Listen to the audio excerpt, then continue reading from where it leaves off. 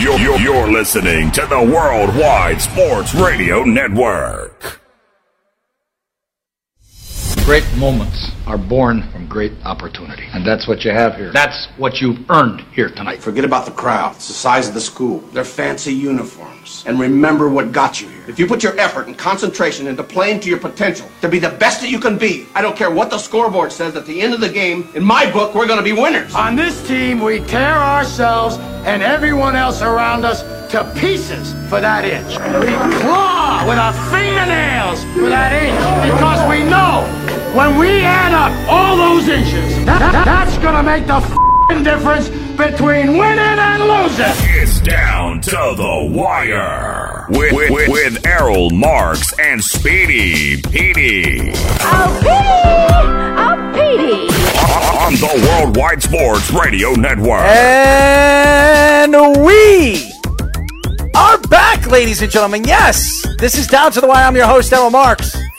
My co-host, the great Speedy Petey. As you know, you can follow us by going to our website at www.worldwidesportsradio.com. You can search us on all our social media platforms. Guys, our app will be out in a couple of weeks. Actually, it is on Android. It will be on iOS in a couple of weeks. So it's going to be really, really great to get all our content, our blogs, our stories. You can watch our shows live on our app, and you can listen to us while you're driving home. So it is a great app. It's free, and we want everybody to download it. So once it's out on iOS and once it's out on Android fully, I'm looking forward for all you guys to download it and actually be interactive with us as well. There was so much going on this weekend. Everybody's going to say, well, the sports world, there's nothing going on in the sports world. Well, I beg to differ. And the one big story right now going on in the sports world is The Last Dance, the 98 Bulls, the story behind the 98 Bulls team. And we're going to get into that first. But before we do that, we're also going to talk about later on today, we're going to go into, well, later on in the show, we're going to talk about the virtual NFL draft. Will it change team strategy moving forward this season? So we will get into that a little bit later. We're also going to get into how would a delay season affect the Red Sox punishment now that the commissioner has said he will not release the ruling till the season start. So that's going to be an interesting topic that we're going to get into a little bit later in the show. So stay tuned for that. And as you guys know, at 6:30, we will be speaking to the voice of the Oakland A's, Roxy Bernstein. And at 7:30, we will be speaking to the voice of the Tampa Bay Rays, Andrew Fried. So I'm looking forward to this, Speedy. How about you? Yeah, definitely looking forward to it. I enjoyed watching The Last Dance as well. I saw bits and pieces of what I did see, and excited for the show. We're going to have a lot of good variety today. Absolutely. And as you know, at 6:30, we're going to have Roxy on. So I want to get into this Last Dance two-part episode that we saw yesterday on ESPN. And I didn't get to watch it live. A lot of people were telling me that it was great. It was very, very, very well directed. There was so much going on in these two episodes. They were only hour episodes. So I had the opportunity after I came home from work today to watch the episodes. It was phenomenal. Absolutely phenomenal. And you look at the direction they were going with this documentary, and a lot of people are going to say, well, you're going to look at particular people in this documentary, guys like Jerry Krause, Scottie Pippen, Michael Jordan, Phil Jackson, and you're going to look at them completely different. Or maybe you're going to just realize who they are as people behind closed doors. Now, we all know who Phil Jackson is. Phil Jackson is a guy that is a Karma Sutra guy who likes to meditate. And this is a guy that is one of the greatest minds, basketball minds we have ever seen. The triangle offense really came from the New York Knicks teams in the 70s. And he really transitioned the game with guys like Michael Jordan and Scottie Pippen and Dennis Rodman and Shaquille O'Neal and Kobe Bryant. He changed the game with his style implemented into the NBA game. But this story, the 98 Bulls, really should have never happened. And if you watched the documentary, the first two episodes, you could see that Jerry Krause wanted to completely terminate this team. He wanted to take apart this team. He no longer wanted Phil Jackson as the head coach. Obviously, he was going to keep Michael Jordan there. But Scottie Pippen, he wanted to trade. Dennis Rodman was on his way out because of his craziness on and off the court. Still today. And you look at the players like Weatherton and I'm not Paxson, I'm sorry, Steve Kerr and Tony Kukoc. You watch the growth of this team. And really, I was alive to watch the success of the Chicago Bulls of the late 80s and early 90s and mid 90s. And Michael Jordan was the greatest basketball player to ever play the game. I don't want to hear about Bill Russell. I don't want to hear about Wilt Chamberlain. I don't want to hear about Walt Frazier or Oscar Robertson or any of the guys in the NBA, including LeBron James. The greatest basketball player to ever play the game is Michael Jordan. But even with greatness, you see the backlash of who Michael Jordan was. Not only was he a charismatic guy on and off the court, this guy wanted to win at all costs. That's who he was. He didn't care if he was going to put down every single player on his team. If they weren't going to play hard, he was going to push them to play hard. And if they weren't going to play hard and they're not showing that they could play hard, he would make sure that the coach sits him and plays the other guy on the bench, even if you don't even know who the hell he is. Michael Jordan was a determined athlete. When you look at some of the greatest athletes to ever play professional sports, Muhammad Ali, he had something about him that nobody can compete with. Nobody. Fly like a butterfly, sting like a bee. He always had that terminology that when he was standing in front of his opponent, he would scare him before he walked in the ring. He knew he was going to lose before he walked in the ring. You talk about Wayne Gretzky. Wayne Gretzky was one of the quietest athletes, great athletes of all time. But Wayne Gretzky was the greatest hockey player in people's eyes to ever play the game. And anybody that has ever met Wayne Gretzky will tell you he doesn't have much to say, and he's not one of those guys that you can get into a full conversation with. He's not that type of person. Michael Jordan was a guy that would speak to the press. He wouldn't back up on anything he's ever said. When he would go up there after he wins his first championship all the way to his sixth championship, Michael Jordan was straightforward from top to bottom on what he had to say. And he said in 97, if Phil Jackson doesn't come back, I'm not coming back.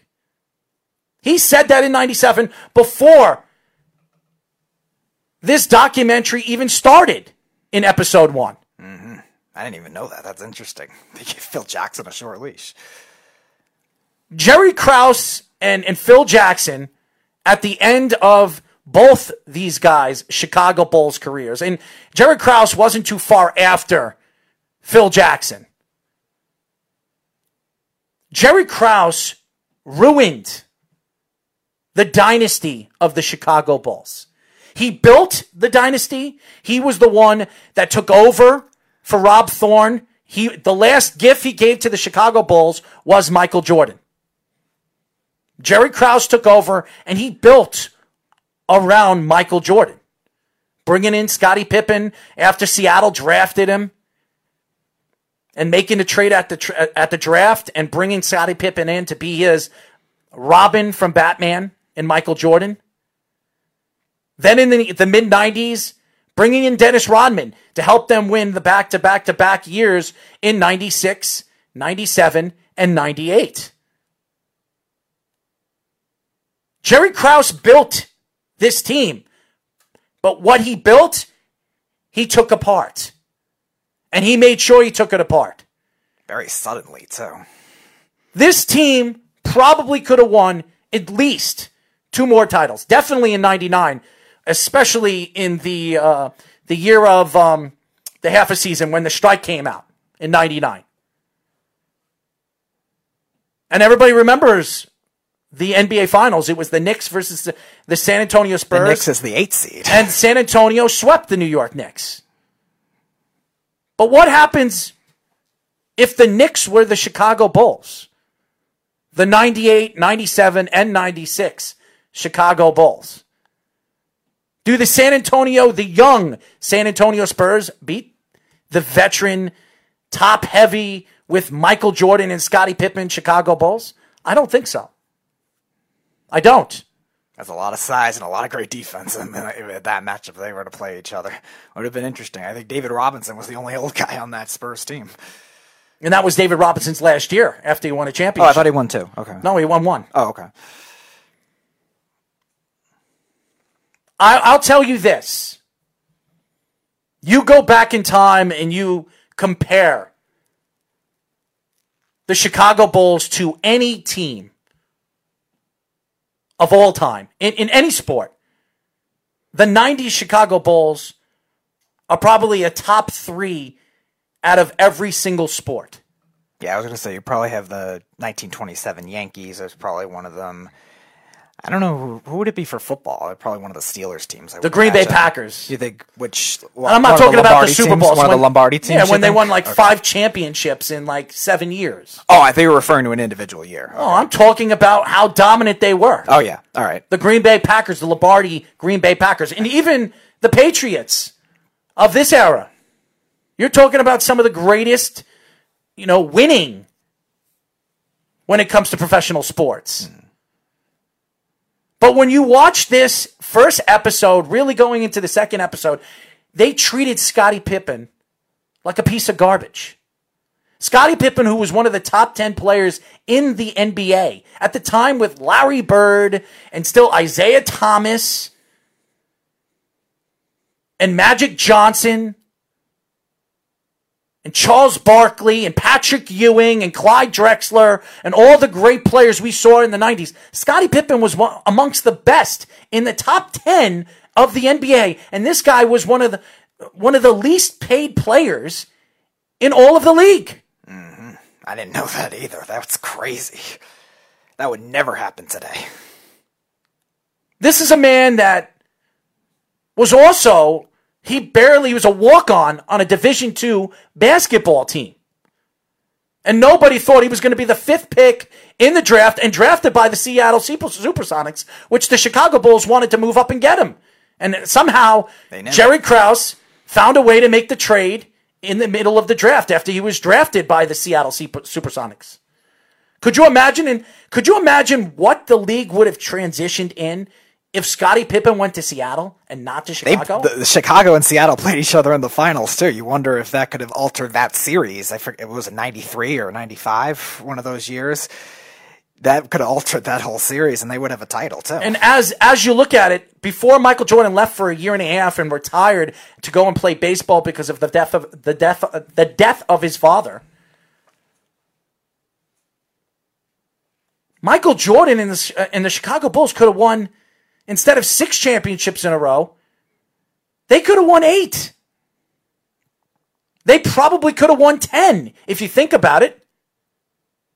Because the 2 years that he missed, that if he played, they would have never lost against the Orlando Magic in the Eastern Conference Finals. They would have never lost against Orlando. And who knows what would have happened against them and the Rockets. Nobody would have known. And if you remember that draft when Michael Jordan was drafted, Hakeem Olajuwon was in the same draft. Number 1 pick.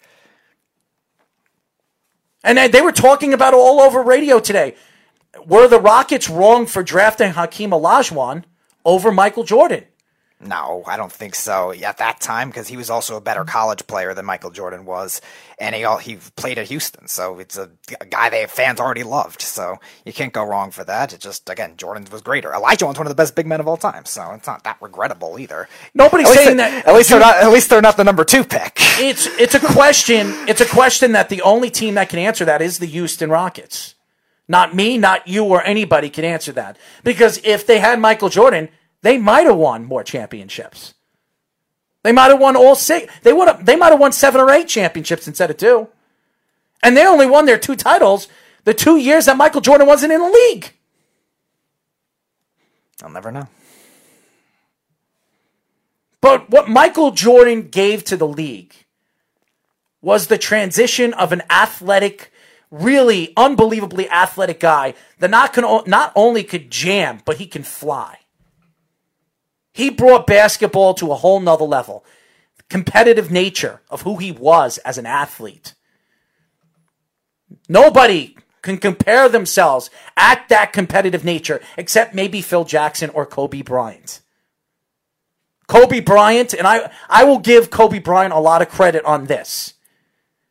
His understanding of winning and wanting to win had the same fierce attitude as Michael Jordan did on the basketball court every time he stepped on the court. Michael Jordan played like it was his last game every day. He would practice like it was his last day playing the game of basketball. And I was talking to Speedy before we even started the show. I said, Michael Jordan really only hurt himself for a significant amount of time his second year of his NBA career. After his Rookie of the Year season, he missed 60-some-odd games. He was durable in college, too. After that, Michael Jordan didn't miss anything, even when he had the flu in the playoffs and what he did in the playoffs.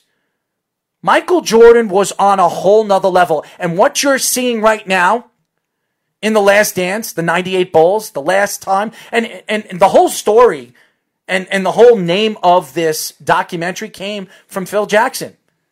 Because the 98 season, he named that season The Last Dance. And sometimes that's something that could put pressure on a team, extra pressure to be able to do it. But they wrote it comfortably and made it work for another year, even with, again, egos clashing, with Pippen getting mad at the organization, with Rodman. We talked about that earlier.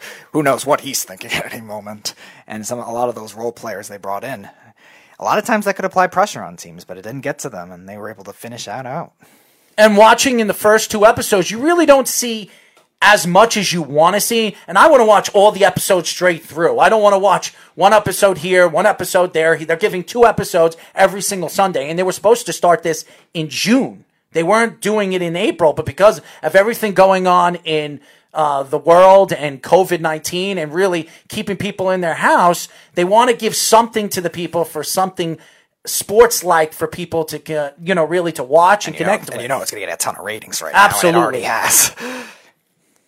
But to me right now, what you're seeing is something that maybe you young people, including you, Speedy, you weren't alive in. Nope.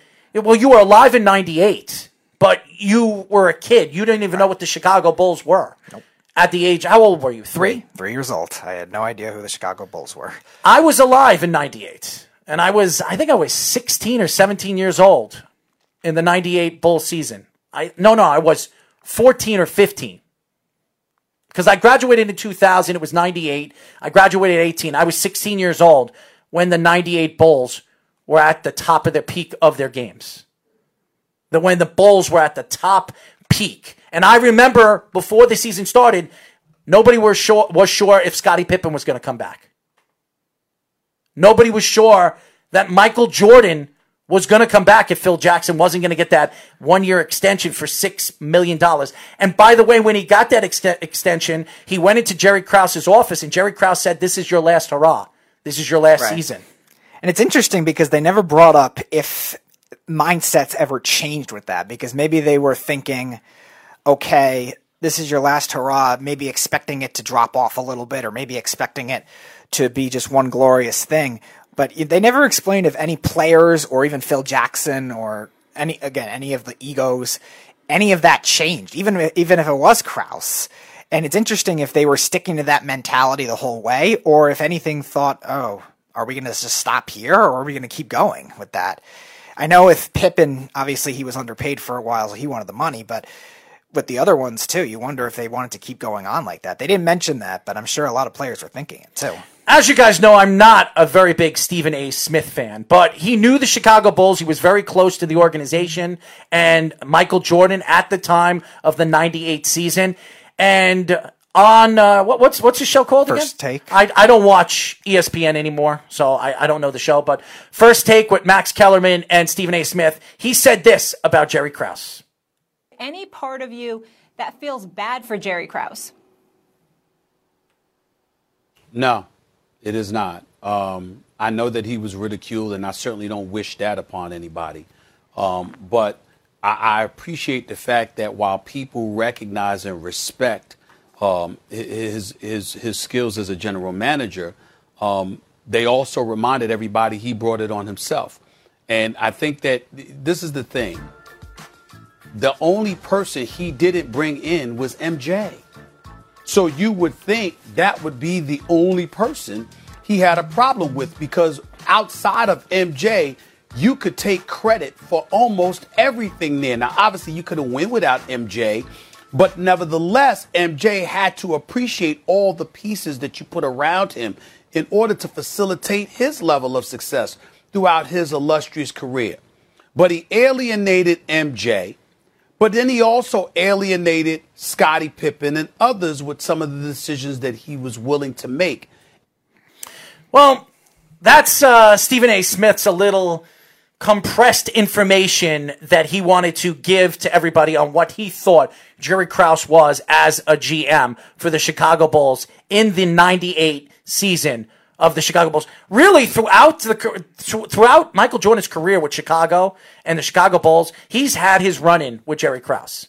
And if you watch the first episode, you can see that Scottie Pippen, Michael Jordan, and Phil Jackson did not respect Jerry Krause. They made fun of him because he was a midget, he was fat. Michael Jordan made fun of his weight quite a few times in the documentary.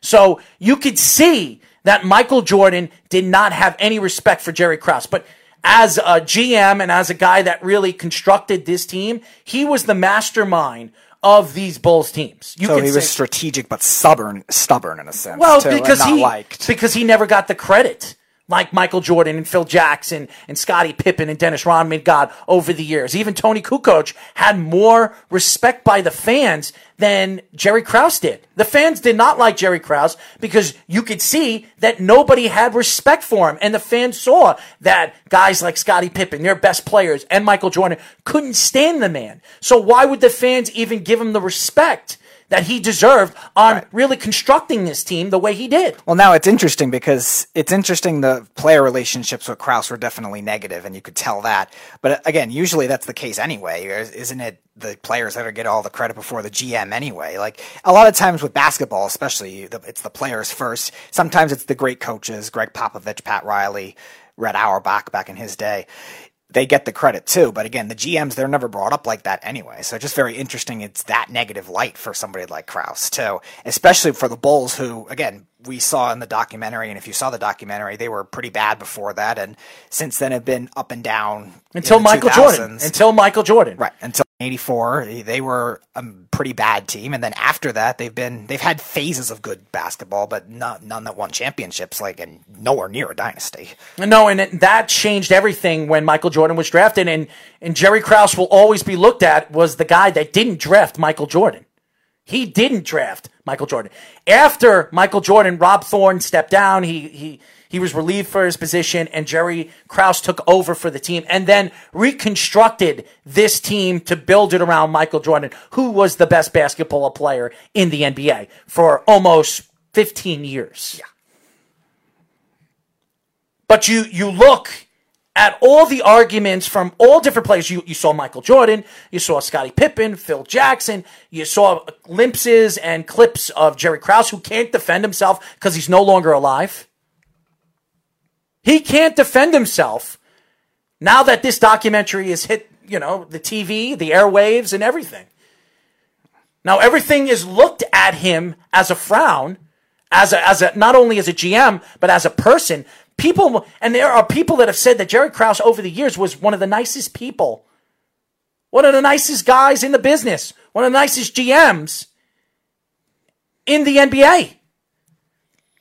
But because Michael Jordan, Scottie Pippen, and Phil Jackson didn't respect him because he didn't want to pay Scottie Pippen, and Michael Jordan wanted to be everything and anything that this team was because he was the team, And he was the Bulls organization. And he knew that if he had the fans backing him up, there's no GM, no owner, no anybody that's going to stop him. And Michael Jordan was that big, not only in the NBA, but in the world. As you can see when he was in France in episode 1. It was like the Beatles were in France. That's the difference when you have a superstar player like Michael Jordan or Kobe Bryant. Kobe Bryant, his helicopter crash, he died this year. May he rest in peace. That was the talk of the Super Bowl. In Miami, no matter how big the Super Bowl was, the 49ers versus the Kansas City Chiefs, every single story came out with Kobe Bryant. Because Kobe Bryant was bigger than the Super Bowl.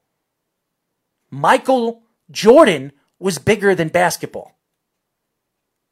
And you're going to see this as we move forward, as he plays the Detroit Pistons in the late 80s, and he couldn't get over the hump. And then when Scottie came into the picture and Phil Jackson came into the picture, it changed everything.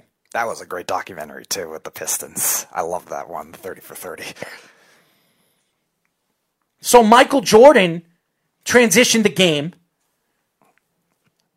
not only as a guy that glided and everybody said this guy could fly, and he made movies like Space Jam, and he thought he can go and play professional baseball and leave basketball and become a superstar baseball player. He wasn't that type of athlete. But as far as the basketball court is concerned, there was nobody, never and ever will be, Michael Jordan. When we come back, our first guest, ladies and gentlemen, yes, the voice of the Oakland Athletics, Mr. Roxy Bernstein, here on Down to the Wire. You're listening to the Worldwide Sports Radio Network. You're listening to Down to the Wire on the Worldwide Sports Radio Network.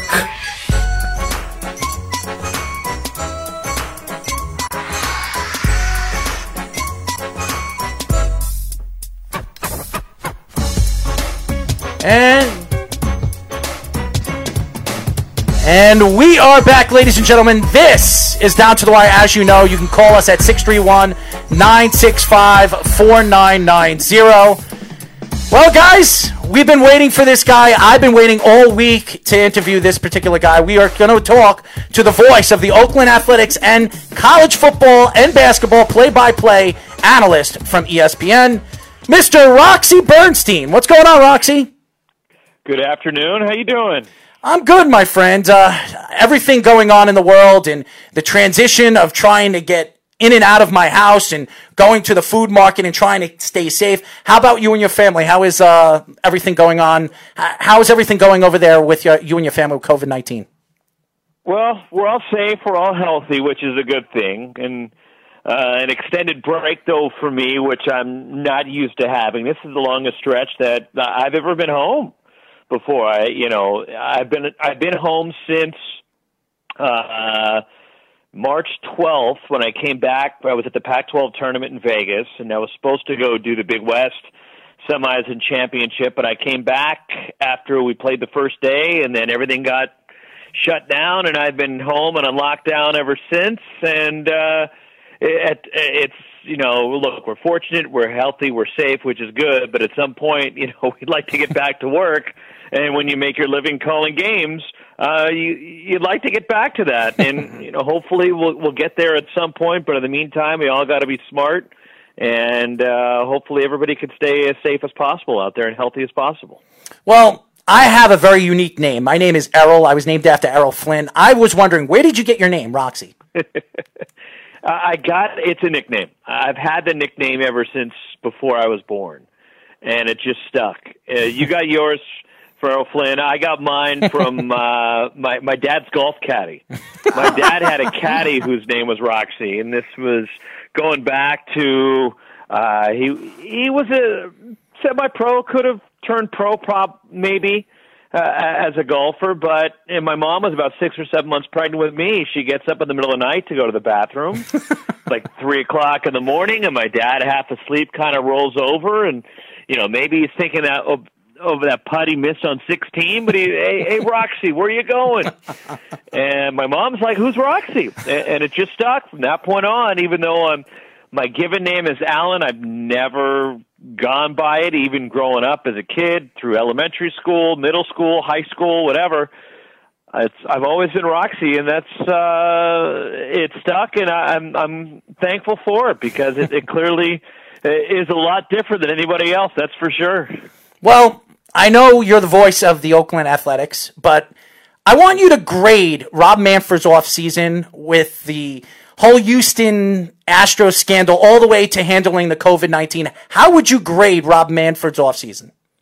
Well, let's start with the Astros situation. Let's talk some baseball. Okay. I personally think he could have done more. Look, he thought he hit them with a significant punishment, and the punishment will hurt them. There's no doubt.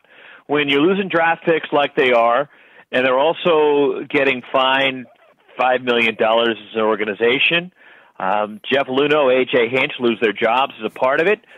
But I think more could have been done for Major League Baseball. I think the punishment should have been harsher. Look, I don't know if vacating the World Series title was on the table or not. I don't know how realistic or practical that could have been. But I do feel the punishment could have been harsher for Major League Baseball. And I'm anxious to see, once we resume and get back to baseball, what's the reaction going to be to the Houston Astros? And hopefully when everything, we can get some return to some semblance of normalcy, we'll have baseball again, and we'll have crowds and fans in ballparks and stadiums and arenas. What is the fan reaction going to be toward the Houston Astros? And we saw a glimpse of it during spring training, but will it still be as forceful from the fans? And look, I know, for example, when they come to Oakland or they go to New York, that there is going to be some animosity from the crowd. But what's the general consensus going to be, considering what our country has gone through? And will time have passed? Will there be the sympathy factor just because of what everybody's dealing with? I'm anxious to see that, but let's face it, we're all hoping to get back to some semblance of normalcy, and we want to see games being played, and we really we want to resume life as normal as possible. Again, we want our sports back. Roxy, I've always said that the Astros didn't get punished as hard because they were waiting to see on what the Red Sox were going to happen, and their scandal is still pending. Do you think it's possible we could see more handed down to the Astros once we know what happens to the Red Sox? I find it difficult that could be the case, just because I think Rob Manfred and baseball has already ruled. And they've done the investigation and the lengthy report that's come out. I'm just not sure there was any more information. Look, if there was something new that came out, then I could see a more significant punishment going in the direction of the Astros. But unless something new comes out or more information or there was other cheating that was taking place, I don't see them adding on to the punishment. We'll see what the fallout is for the Red Sox when this comes to light and Major League Baseball responds to them. But I just think that Major League Baseball already ruled and a precedent has been set. And I don't think they can go back to it. Like, for example, I don't necessarily think, unless the players lied, unless they lied to Major League Baseball and lied to the investigation, then I could see something else going on. Because the players are granted immunity for Major League Baseball to get the information. They couldn't get the info they needed. They couldn't get the goods on the Astros without the players talking. And look, I feel terrible for A.J. Hinch and that he lost his job in this and that he was not necessarily complicit, but at the same time, he didn't shut it down. And the players were not going to get punished. Should the Astros players, should Altuve, should Bregman, should they all get punished? Everybody's got their opinion, but I get where the MLB investigation is coming from, is they needed to get information out of them to be able to punish the Astros organization. And they couldn't do it without the players opening up and giving them the freedom to speak without punishment. So I do get a sense that they were truthful and honest, but if it comes down to that there was some lying and shenanigans go involved, then I could see something else handed out the Astros' way. But Major League Baseball had to grant them immunity to get the information, and I don't think the Players Union would sit idly if MLB wanted to punish the players even more. We are talking to the voice of the Oakland Athletics, Mr. Roxy Bernstein. Roxy, do you think baseball moving towards the electronic umpires is going to speed up the game or change the game completely? I think it'll change the game. I don't know if it necessarily will speed up the game, but there will be a change because you'll get a more uniform and consistent strike zone as opposed to, look, each individual umpire has a way they call the game, and their strike zone may differ. For example, one umpire strike zone, he may be a low strike umpire. Another one is a high guy, or another guy, gives you the inside but not the outside corner. You'll see a more uniform strike zone if that's the case. Will it speed up the game? I don't think so, because I think for the most part the umps do a really good job and are consistent, and the pitchers know that going in. They have an understanding of how the game is going to be called. So I don't necessarily think it'll speed up the game.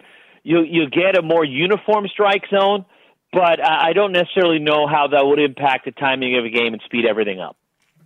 How about the A's, the off-season acquisitions? Really, do they have a fighting chance right now in that division with all the acquisitions from all the other teams in that division? Oh, I think so. I think the A's feel really good about their team going in. When they have the core coming back with Matt Chapman, Matt Olson, Marcus Semien, Ramon Laureano. The group is coming back, and these young up-and-coming players that the A's have, we saw glimpses of it last year with guys like Sean Murphy as the catcher, with Jesus Luzardo and A.J. Puck. You're going to have a healthy Sean Manaea. I think the A's feel really good about their pitching, and they're starting pitching with all these young arms. And then you have a veteran presence like Mike Fiers. Then the bullpen with Liam Hendriks emerging as one of the elite closers last year, just a phenomenal season that he had. And the pieces in the bullpen to support him, hopefully a bounce back from Lou Trevino, that they feel really good about the group they had coming in. They didn't have to tinker all that much. Okay, you bring in, you make a trade, get Austin Allen to be a backup catcher coming over from the Padres, and you sign or you make a deal to get Tony Kemp to be a utility guy. I think the only real question mark for the A's is second base, and who's going to be the starter there with a couple of guys that are prospects within the system, like Franklin Barreto, Jorge Mateo. Does Kemp get a chance to start at that position? Will Chad Pinder get a look? That, to me, is the real only job that was on the line for the A's, and when you have as few question marks as they do going into the season, I think that's a really good thing. Roxy, you brought up the prospects, Luzardo, Murphy, and Puck. They're all top 60 prospects right now. How do you think the shortened season could affect their development as a whole with the wacky formation of what MLB could be? Well, I don't necessarily it'll affect them as much as it would some of the other guys in the system, like James Caprillion or Dalton Jeffries or some of these guys that are coming up through the pipeline for the A's. At least Murphy and Puck and Luzardo, they got a taste of it last year. So it's not going to be just eye-popping. All of a sudden they step in to a major league game for the first time. They got their feet wet last year, and they had a taste of success. So I think it only helps them. But my question is, as we proceed, what's going to happen with the minor leagues and with their player development? And what's going to happen, for example, I think, okay, the AAA, the AA level may get a little bit more attention, but what's going to happen to all the single-A prospects and players down the road that we're not going to see for another 2-3 years? And that's still to be determined in how things proceed, but with the frontline prospects the A's have, they're major league ready, so I don't think it's as much an issue for them as it is for maybe some of the players that are 2-3 years away. We are talking to the voice of the Oakland Athletics, Roxy Bernstein. Roxy, I want to get into a little NCAA basketball. Does the cancellation of the NCAA tournament discourage top high school prospects to go and play college ball? I don't think necessarily. And look, we're only talking about a handful of potential prospects, right? It's not like we're talking about 20 to 30 people that could have this option. You're talking about a handful of people. It does affect the game, sure. And the talent, okay, maybe it takes a little bit of a hit. But look at, in the grand scheme of things, college basketball is going to survive. College basketball's got the fan base, it's got the television eyeballs, and the revenue streams. Where all of a sudden, okay, if you're this prospect and you sign on to go play in the G League, you're going to places like Grand Rapids and Fargo and Rio Grande Valley, Santa Cruz, California. Is this where you really want to go with your basketball? And you're not going to be seen. It's not like, okay, people are going to flock to see the minor leagues in basketball. It's just not going to happen. Where you have the impact of college basketball will still have a significant impact and still be the great fan escape that we have. And come March Madness, the eyeballs, it's all still going to be there. It just, maybe there's a couple names that we're not going to see, but when you look at it, it's realistically, it's only a handful of guys that can make this decision. And we've seen some people go overseas, like, okay, LiAngelo Ball is done right now, or R.J. Hampton has done. But it's only, again, a handful of people that have that option, will have that cachet to be able to get the kind of paydays that the G League is talking about. The other end of this March Madness cancellation has been the transfer portal has been very active, and now the transfer portal is instant impact. You don't have to sit for a year. Where do you stand on that change that the NCAA has made? Well, we see it get bigger and bigger each year with a number of transfers, and it seems like there's like 3 or 4 guys at every school now. We're talking about is either transfers, potential transfers, grad transfers. If I was, let's say, the czar of college basketball, this is what I would do. And look, I'm not necessarily saying discourage kids from going. But if I was in charge, and the only people to me that should be given immediate eligibility, the grad transfer, I'm all for it, right? We're applauding the student athlete for taking care of business in the classroom. If they want to have that last year and go somewhere else to play after they already have that degree in hand, that could be that carrot at the end of the line to give them that opportunity. I'm all for it for them. That's fine. If a school, for example, fires their coach or there is a coaching change for whatever reason, I'm all for giving them immediate eligibility if they want to leave a transfer to a different situation. But when it comes to just transferring the sake of transferring or to find a better situation for me, or we've seen so many people use the excuse of the sick family member, and I'm not poking light at that because there are real hardships that families are going through with some illnesses and some life-threatening illnesses, and I'm not trying to talk down upon those. But for me, I would make it that if you're transferring for whatever reason, you sit out a year unless there's a coaching change or you're a grad transfer, then I feel you can get some immediate eligibility. What was your thoughts on The Last Dance, the Chicago Bulls story of the 98 championship team? I found it fascinating last night. The first 2 hours, look, we all want to see it right now, right? We want 3 and 4. We want this thing to keep rolling out. Mm-hmm. But a lot of the stories we were familiar with, but just pulling back the curtain on it all, and some of the other stories that we weren't necessarily privy to were fascinating. You know, the dynamic and how much you didn't realize where that hatred stemmed from between Michael Jordan and management. And it went back all the way to early in his career, and he had to carry that grudge with him throughout his career, and this is what he dealt with on top of being the greatest player that we've ever seen. So it is pretty remarkable that the off-the-floor issues and what he had to deal with on top of being laser-focused and trying to win. And it just, I think it brought back a lot of great memories, but at the same time, it opened up some new stories, and you could really shed light on the stories from the past and give them more context than we had. Let's shift now to college football. There's been talk with athletic directors of expanding the college football playoff. We've heard 8 teams, 16 teams, 6 teams, 12 teams. We've heard a bunch of different things. Where do you stand on expanding, and if so, how many teams do you think would be best? I think 8 would be good. I've always subscribed to the theory, guys, that you should give credence and you should honor the regular season champs from the power conferences. So you win the Power 5 conference, they should be rewarded. So, for example, the winner of the Pac-12, the winner of the Big 12, the SEC, the Big 10, the ACC, those conference winners get automatic bids of the 5 of the 8.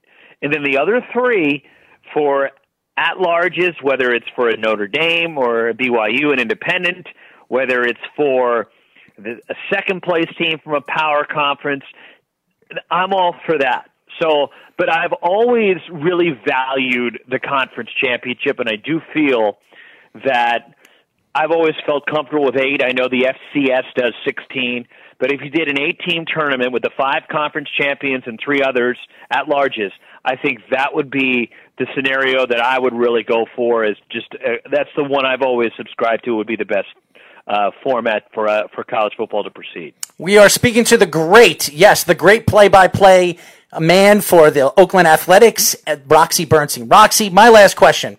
What are your thoughts with this virtual drafting with the NFL, and what player stands out right now coming from college that you think could be a game changer right out of the pack? Well, let's start with the game changer. Chase Young appears to be the best player in this draft, right? The highest ceiling, the potential with him. And look, we all know the quarterback is the number 1 position and the most important position on the football field. But the way that the NFL game has evolved, that the pass rusher, the edge rusher, now appears to be the number 2 position of importance in the league. So here is an opportunity. I think he's the game changer. There's a lot of great wide receivers. When you look at this draft, I think it's a receiver-heavy draft. There's going to be some other great storylines as we head into Thursday and the weekend with the draft. And, for example, the one that's maybe the most intriguing to me is the Tua Tagovailoa situation. And where is he going to go? Because of the injuries and the teams can't examine him with their doctors, and they're just going to have to take the medical reports from other people. They can't work him out. There's no pro days. How is that going to affect Tagovailoa? And if I'm a team that I'm in a win-now mode, if I'm, let's say, a Matt Patricia in Detroit, or if I'm a GM who's on the hot seat, I might shy away from that just because you can't take the risk at this point. So maybe he falls a little bit. He's a guy to keep an eye on as far as how the draft proceeds and how things shake out. But as far as drafting remotely, it's going to be interesting to see what happens if there's an IT problem and an internet problem for, a GM of a team. How's that going to impact the draft? Will they pause and stop the draft because somebody can't get online? It's going to be really fascinating to watch this play out Thursday just because of how things are going to shape up in this year's draft, where it's going to be so different than we're used to seeing. You broadcast a lot of Pac-12 football. Who are some sleeper names that maybe aren't on anyone's horizon that you think could be really good players in the NFL and break through? Well, I mean, certainly people are familiar with Justin Herbert, who's going to go very high in the draft. Love him. Austin Jackson, the offensive lineman at USC. There's some names, and then a couple of receivers that are really seem to be some hot names. Brandon Ayuk from Arizona State is one of them. And also Laviska Shenault from Colorado. A couple of names that are intriguing to me are when you look at Ashton Davis, the safety from Cal, with his speed and athleticism. I think it really will translate well to the NFL, and I think he's the guy to keep an eye on. Hunter Bryant, the tight end at Washington, to me is a fantastic pass-receiving tight end, which really seems to be one of the positions that is sought after in the NFL these days. Those are two guys to me to keep an eye on when you look at how this draft is going to play out. You look at the defensive lineman from Utah, Leki Fotu, Bradley Anai. they could be some popular names. Jalen Johnson, the corner from Utah, where the Utes have had a tremendous defense this year. Justin Blackman, who is the safety. So I think you're loaded with talent from the Pac-12, maybe not at the top of the draft in terms of, okay, yes, Herbert will go high, but I think there's some real depth and some real numbers from the Conference of Champions, as we call it, as the draft will unfold coming up on Thursday and into the weekend. Roxy, why don't you tell the fans how they can find you on social media, my friend? They can follow me on Twitter at Roxy Bernstein, all one word, RoxyBernstein. That's the best place to find me, and I don't know when they'll see me on TV in the near future or hear me on the radio, because we're all waiting for games to come back and that opportunity to head out to stadiums, arenas, and the ballparks, and hopefully at some point we get back there sooner than later, but most importantly, hopefully everybody stays safe and healthy out there. Roxy, thank you for coming on with us. You got it, guys. Happy to do it. Thanks for having me. Awesome. Roxy Bernstein, the voice of the Oakland Athletics. Great interview. Really good interview. We went from basketball to college basketball to baseball to hockey to everything. What we didn't go into hockey, but we went into everything else. We didn't go into hockey. He was very detailed, though, and I actually do agree with him with a lot of those prospects, too. We should have went into hockey with him. Yeah, he probably would have known the answer. I mean, I'll tell you this right now. He'll be broadcasting college hockey next, for all we know. Let me tell you something. That was one of the best interviews as far as giving us answers and strategically giving it to us in so many different layers. I thought it was a great interview by Roxy Bernstein. When we come back, ladies and gentlemen, we will get into more here on Down to the Wire. You're listening to the Worldwide Sports Radio Network. You're listening to Down to the Wire on the Worldwide Sports Radio Network. Little Will Smith, here we go. What? No, this is Chris Cross.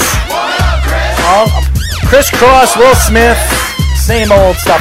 Didn't I tell you to play Will Smith? You told me to play both, so I alternated. Man, you are not one of those DJs. That's for damn sure. Speedy is not a DJ, ladies and gentlemen. I know. So I admitted that already. He'll fall off on that one. As you guys know, this is Down to the Wire. We are live every single Monday and Tuesday from 6 p.m. to 8 p.m. Eastern Standard Time. I'm your host, Errol Marks. My co-host, Speedy PD. We just had Roxy Bernstein on. At 7:30, we will have the voice of the Tampa Bay Rays, Andrew Fried. I'm looking forward to talking a little baseball with him. Speedy Petey, we have our first guest of the show. You guys know him as Kenny. We know him as Kenny from upstate and Crazy Kenny. What's going on, Kenny? Which I thought that was a really good interview. Thank you, my friend. So you enjoyed the interview? Yes. So what did you enjoy about the interview before we get into a little football? I'm sure New York Giants pick at number 4. Well, I just thought that even if I don't know much about the person you're calling, like, why would I think somebody that does the voice for the A's is interesting? You can make anybody sound interesting in sports. I'm like, this might be interesting. Mm-hmm.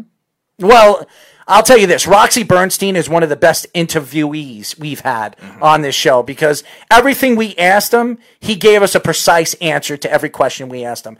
So precise that he took it to a whole nother level and gave us in-depth on answering the question. So I thought it was a great interview. I think Roxy is fantastic, and we're going to have him on the show. If there is a baseball season, we will talk Oakland Athletic baseball with him as we move forward.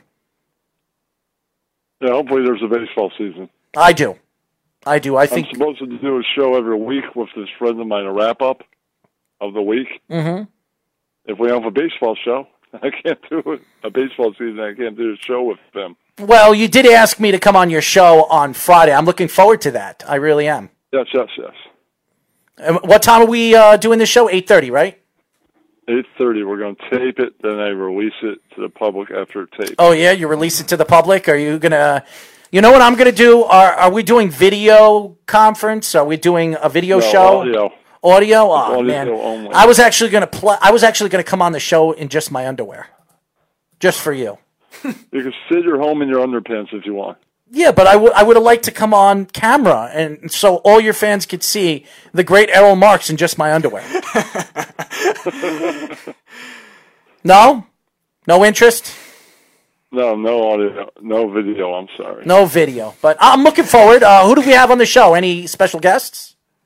We were having my friend Cheese. Cheese is his name? Your friend Cheese. Is he from Wisconsin? That's what they call her. That's her nickname. Oh, She he's calls not a herself he, Cheese it's a she. Yeah. So you call your girlfriend Cheese. Interesting. She's not my girlfriend. No, I didn't say she's your girlfriend. You never mind, Kenny. You and Speedy. I sometimes I wonder. But Kenny, before we let you go, where do you think the Giants go at number 4? Well, I don't know if I haven't studied much, so who are they getting at number 4? To me, I think Trevor Siemians is going to be there, and Isaiah Simmons. I'm sorry. Why do I?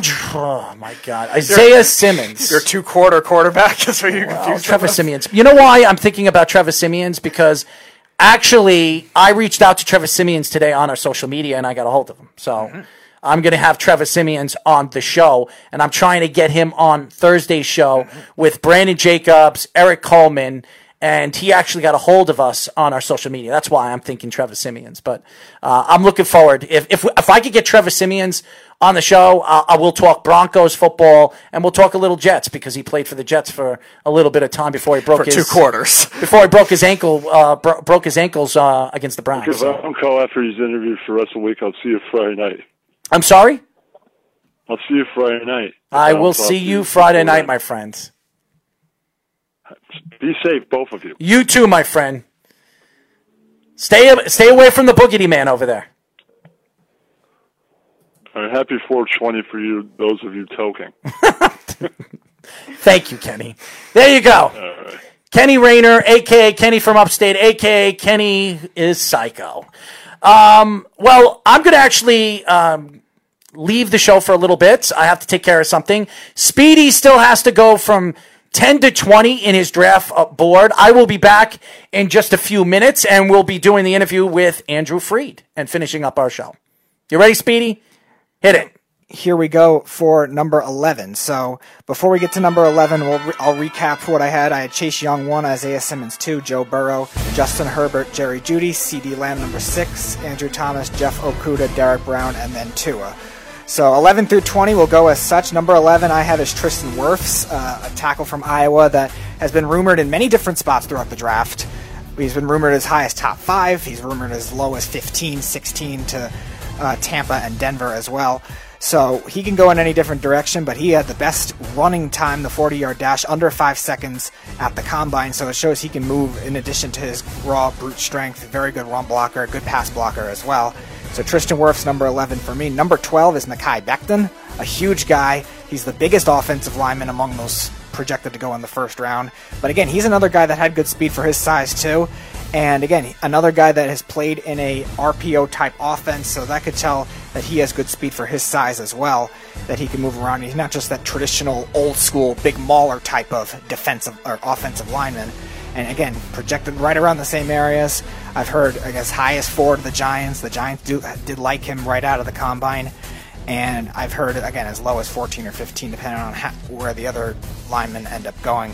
Number 13 is a guy that has fallen for a lot of people that I still really like, is Grant Delpit. I think Grant Delpit will end up being the best safety in this draft.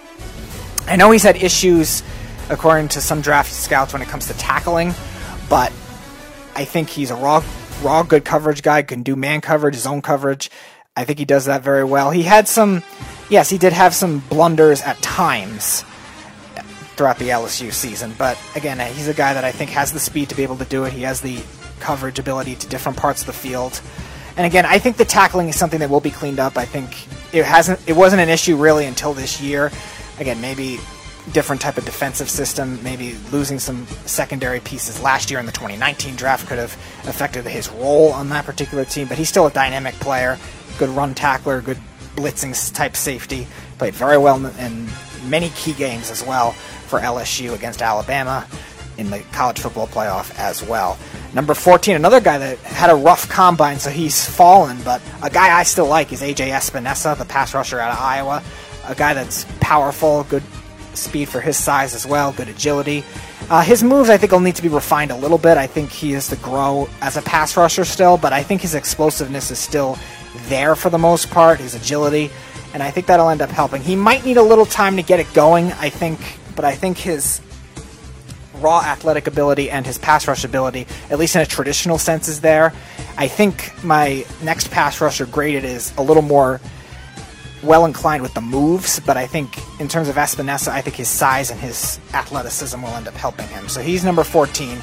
And again, I think he was a top 10 prospect for the most part before he kind of fell out of the combine with a bad combine. Number 15 I have is Javon Kinlaw, a guy that I think has flown under the radar for a while, a defensive tackle out of South Carolina who, again, they're not talked about in the SEC because they haven't been good at football for a while, but that doesn't mean they don't develop good defensive prospects. Kinlaw is a guy that I think is versatile. He could be a 3-4 defensive end, a 4-3 defensive tackle, good run stopper. And his pass rush ability came along, I think, really in the second half of the season for South Carolina last year when he had a more prominent role. So I think he's definitely somebody that's very interesting. He might fall later into the draft just because a lot of teams don't really need interior offensive line. A lot of people thought he might go in the middle of the first round to Indianapolis or maybe a team like the Broncos. But again, the Colts just traded their pick now to the 49ers. They got to Forrest Buckner, who's a very similar type player to what Kinlaw is. A little bigger, but still very similar overall in terms of his pass rush ability for a defensive tackle. So he'll probably fall maybe to 15 to the Broncos. Otherwise, he'll probably be drafted later in the first round. So number 16 is the other pass rusher I was hinting at, K'Lavon Chaisson, the pass rusher from LSU. He didn't play all year because he had some injury issues, and I believe he was suspended for a game too. So I think him getting his stock up at the end of the college football season did end up helping. I think he is the one with a lot more moves refined. He's more of that pure speed rusher in terms of he can be a finesse guy. He could be swim move, spin move. He really has all that down, where I think his stock definitely has risen because you're seeing a lot of faster defensive ends get drafted earlier. So I think he could be drafted before Espinosa and probably will be drafted before Espinosa. And again, another guy that played really well in that championship game. So he's number 16 for me. Number 17 is the guy Roxy was mentioning, is Laviska Shenault. I really like him if he's healthy. He's had trouble with injuries. He's coming off surgery, which is why he did not have a great combine, but the guy is very skilled. I think he's skill-wise the next best receiver after Judy and Lamb, and I think if he's healthy, he's very good. He's a slot and outside guy, good deep threat, good size. His raw speed isn't great, but again, some of that has to do with the injury as well. He's somebody that could fall the second round, though, because of the injury, and that's the only thing that concerns me. But I like him as a player, and Roxy did mention that as well. And there's a lot of receiver-needed teams at the end of the first round, so that's interesting. 2 corners back-to-back, and Christian Fulton and C.J. Henderson, 18 and 19. Fulton, I think, really had the better year. Henderson had the better combine, so we'll have to see where that ends up going. Fulton, I think, is a better zone corner, better man corner. Henderson's the better zone corner for the most part, but both are very good ball skills, decent tackling abilities for both of them. I have Fulton a little higher just because I think he's a little more well-rounded and has been more consistent throughout the year. But both, I think, will go towards the end of the first round. Maybe Dallas at 17 could be an option for them. Denver, if they want to go corner in the middle of the first round, or Tampa, if they don't want to take an offensive lineman, is definitely interesting. And number 20, another LSU guy, Patrick Queen, a guy I liked even when he was the number 2 linebacker alongside Devin White at that LSU defensive scheme. I think he has a lot of great speed, excellent man coverage ability, I think, very underrated for a linebacker.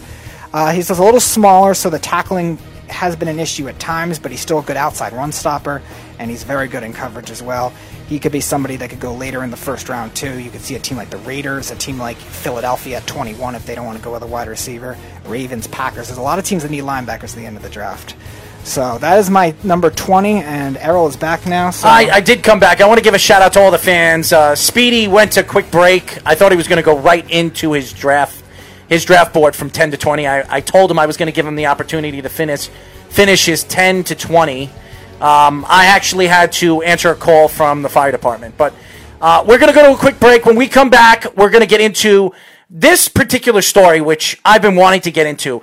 Does the virtual NFL draft, will it change team strategies moving forward this season? When we come back, we'll get into that. And at 7:30, we have Andrew Freed here on Down to the Wire. You're listening to the Worldwide Sports Radio Network. You're listening to Down to the Wire on the Worldwide Sports Radio Network. Oh, I love this track.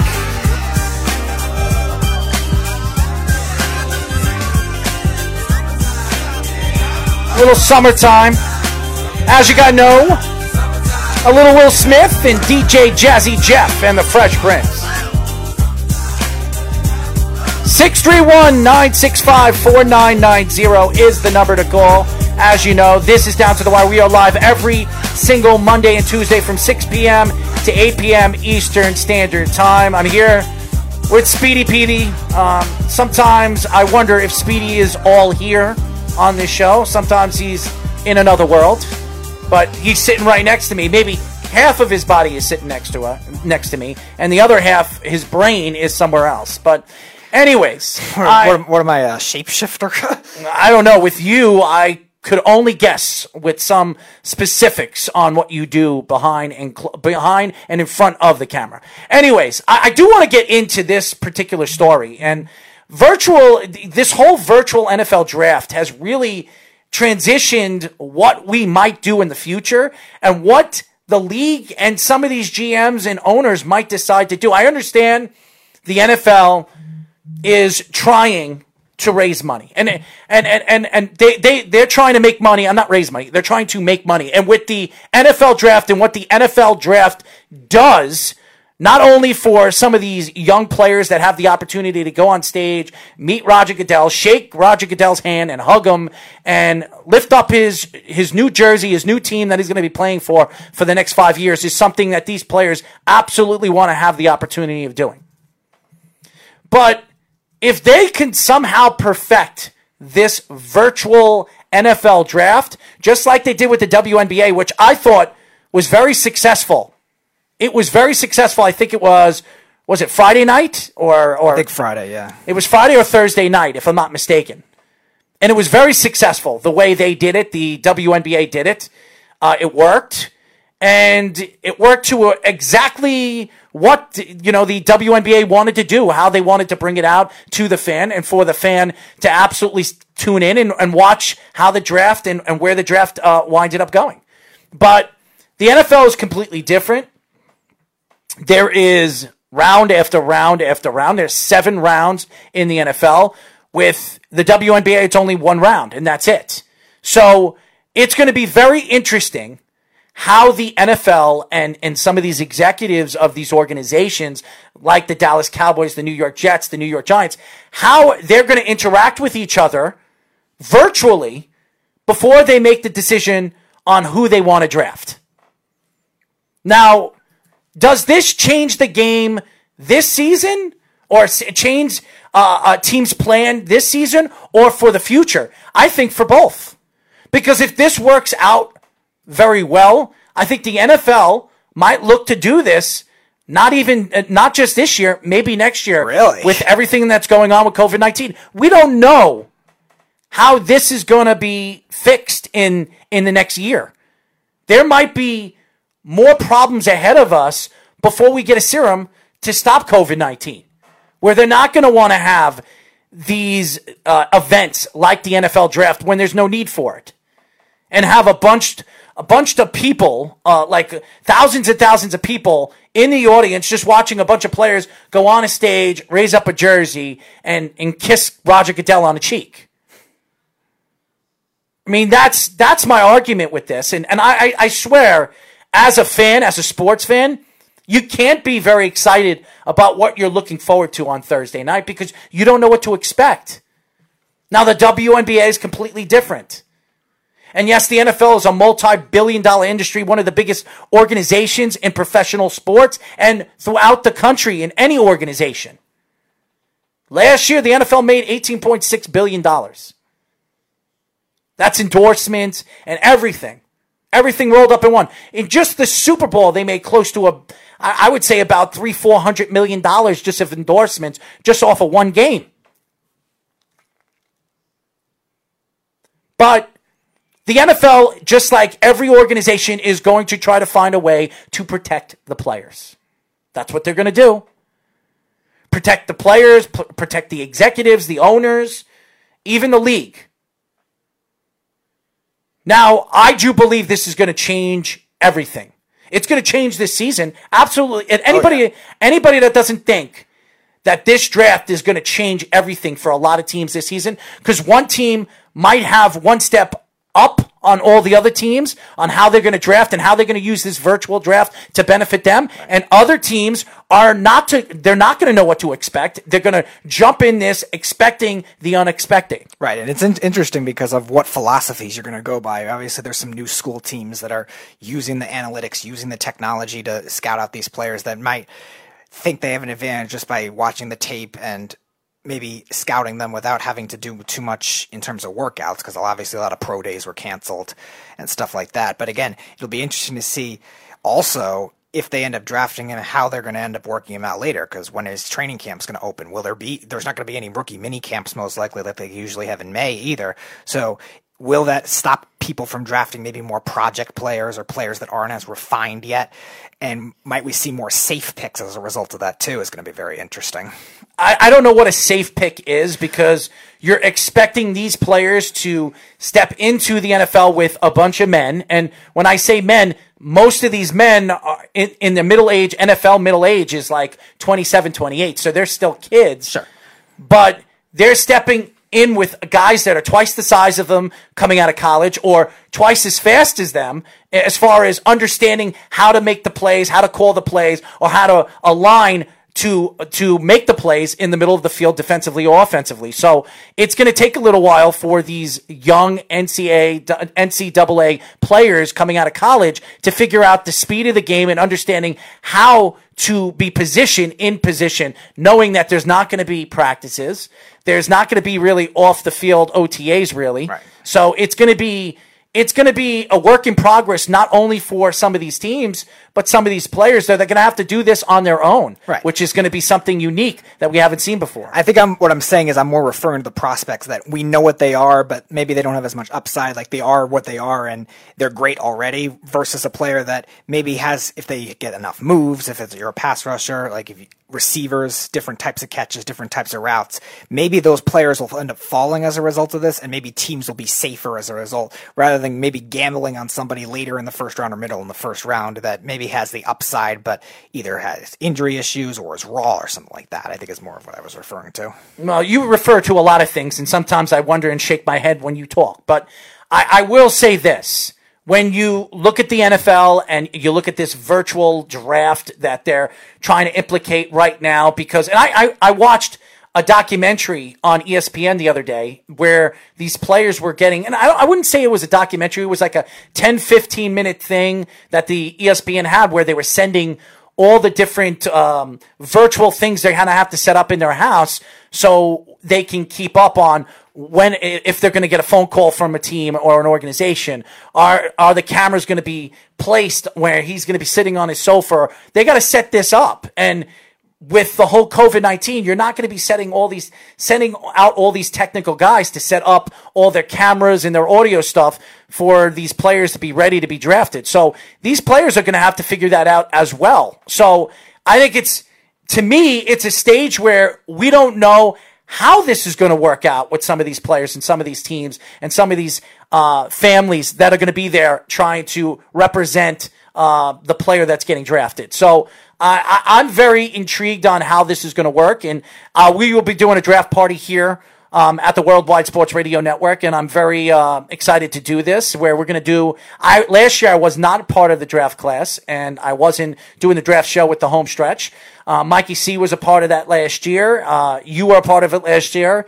There were a couple of Tyler and a bunch of other people, but I did this 2 or 3 years ago, and I'm I'm not what you call a guy that's going to sit here for 30 picks and just twiddle my thumb. So I'm going to entertain you guys. I'm going to entertain you guys not only with the picks and us talking about particular players and where we think some of these players are going to go, how they will fit with the teams and all that other stuff, but we're also going to have some fun with you guys. We'll do some trivia questions with you guys. It will be fun and very interesting to get into that with all the fans out there. But again, when I look at the big picture of where the NFL is going with this virtual draft. Yes, we'll go to break. When we go to break, guys, we're going to go to a quick break. We have Andrew Freed on the other line. We're going to go to a quick break. We're going to set up, and we'll have Andrew Freed, the voice of the Tampa Bay Rays, here on Down to the Wire. You're listening to the Worldwide Sports Radio Network. You're listening to Down to the Wire on the Worldwide Sports Radio Network.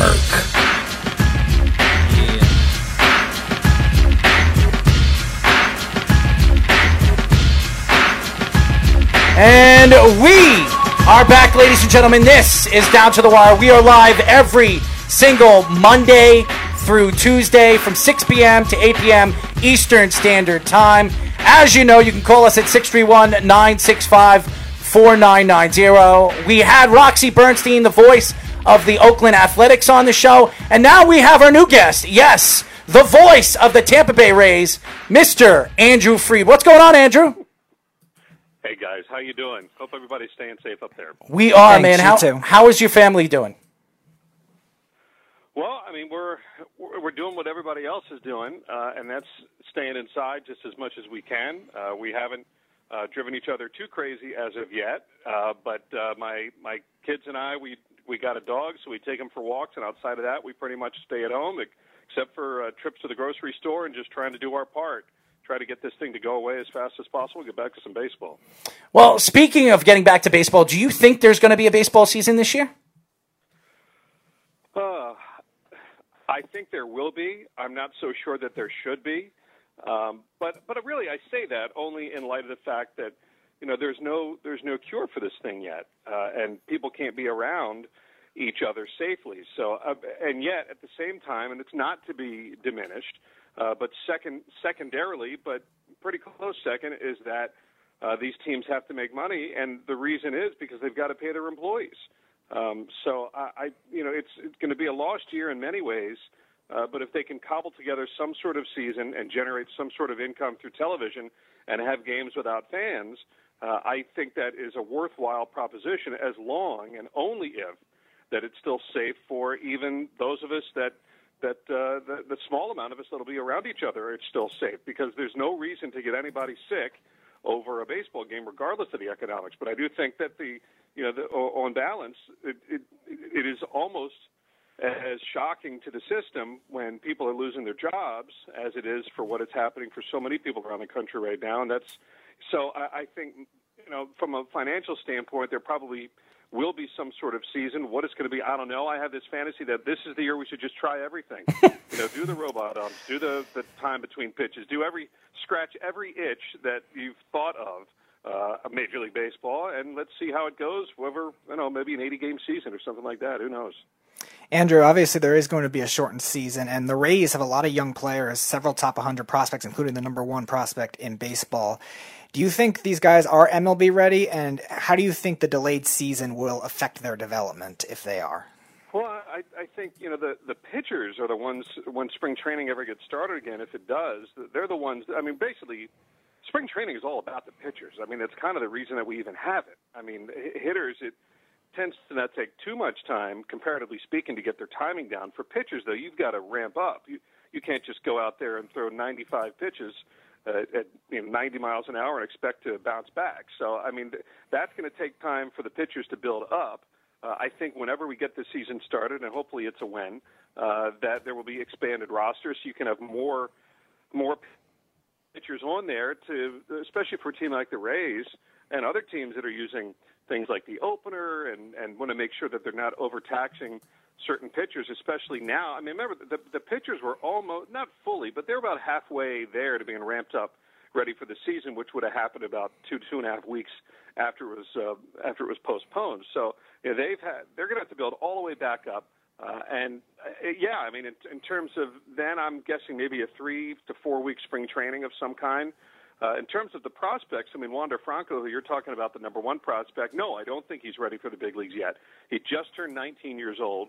I spent 11 years in the minor leagues as a broadcaster, and I always use this because it's true. I saw so many guys that were rushed to the major leagues that were can't-miss prospects that didn't work out well in the big leagues. I never saw a guy that was held back a little longer not succeed because of that. In other words, I'd rather err on the side of caution for a young player. There's a lot more to being a big league player I've come to learn over these last 15, 16 years than just how do you do between the white lines. It's a whole different lifestyle up here, and for a kid that's 19, I would like to see Wander Franco get as many reps as he can, and then only get here when he's able to come up and not have to go back to the minors. We are talking to the great Andrew Fried, the voice of the Tampa Bay Rays.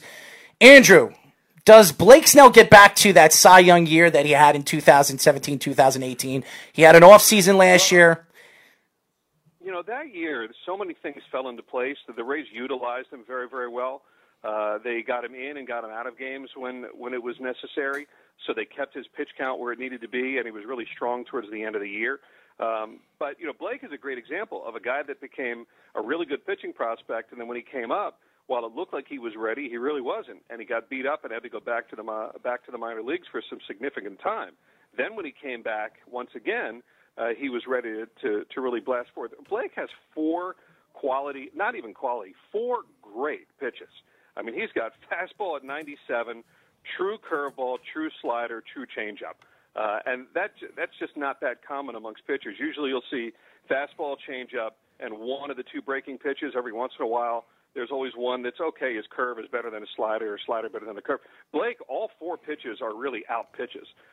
So last year, I think, was like that typical year that happens after the Cy Young year that you see so many times throughout baseball history. For whatever reason, the breaks didn't go his way. He wasn't quite as sharp. The expectation was there that hadn't been there, and then he was hurt. So everything kind of came together. I mean, Blake is at least was. I haven't seen him since, March 11th or 12th, whenever we were all back in Port Charlotte. He is in great shape this year.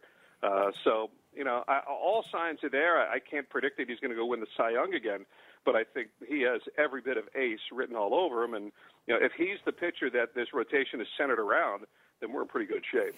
Now, if there is a baseball season, there is some talks that they're going to try to change the divisions into a cactus and grapefruit league and change the divisions around because it makes it easier for these teams to play against one another. What are your thoughts to that if the MLB decides to do that? Well, I mean, everything's an if. I mean, every single option that they have trying to get this thing started has challenges to it. Every single option is not perfect. You know, this year, regardless of whether we actually have the baseball season or not, it's not going to be like any other season that's ever been going back to the 1800s. This is going to be a very different, very odd, rather uncomfortable, unorthodox sort of a season. So regardless of how they do it, I'm looking at it as at least hopefully there will be some sort of baseball. If they blow up the leagues and the divisions for 1 year and we have a thing where it's the Florida teams together and then you play the Arizona teams, okay. I mean, that's, you know, nothing is really optimal. Nothing is really great at this point. But there are more things more important, keeping people safe. I mean, to me, as long as we are deemed safe to be around each other, then I'm all for everything. I mean, what I would love, of course, like everyone else, is to have as much normalcy as possible. You know, I'd like to not have to blow up the leagues for a year and not have to blow up the divisions and make it regional with the Grapefruit League teams against the Cactus Leagues teams. But look, if that's the way it has to be, then that's the way. If it's either that or nothing, I'll take that 10 times out of 10. I'm not so sure that it's going to have to be that way, though, because I don't know that Arizona is ever going to be safer than Florida, is ever going to be safer than New York, is ever going to be safer than, you know, Kansas City. I mean, I don't. I think the whole thing comes down to safety.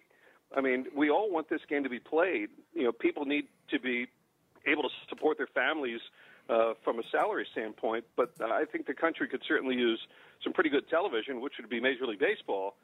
But as long as the experts, and I mean the true experts, the people that study this stuff, the epidemiologists, the scientists, the people that are smart, that have studied this stuff, Dr. Fauci, who's become a rock star, when they say it's safe to play, that's when I'll feel good playing it, and not a moment before. We are talking to the great voice of the Tampa Bay Rays, Andrew Fried. Andrew, I personally thought he should have been one manager of the year last year.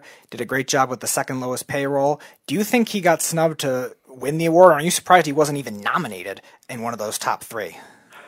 I mean, obviously, I'm probably more than biased because I've been with the Rays for 15 years and know the obstacles that the organization faces when you're in a division with Boston and New York and Toronto and Baltimore, and they can all outspend you by large margins. I think that Rays managers, whenever you make postseason, should probably win the Manager of the Year every year. To me, the greatest thing, the greatest accomplishment that's ever happened in this organization, and I don't know if you guys are old enough to remember what it was like back in 2008. I do. When the Rays won for the first time under Joe Madden. I mean, it was heresy to think that the Rays could ever not only finish ahead of, but even compete with Boston and New York.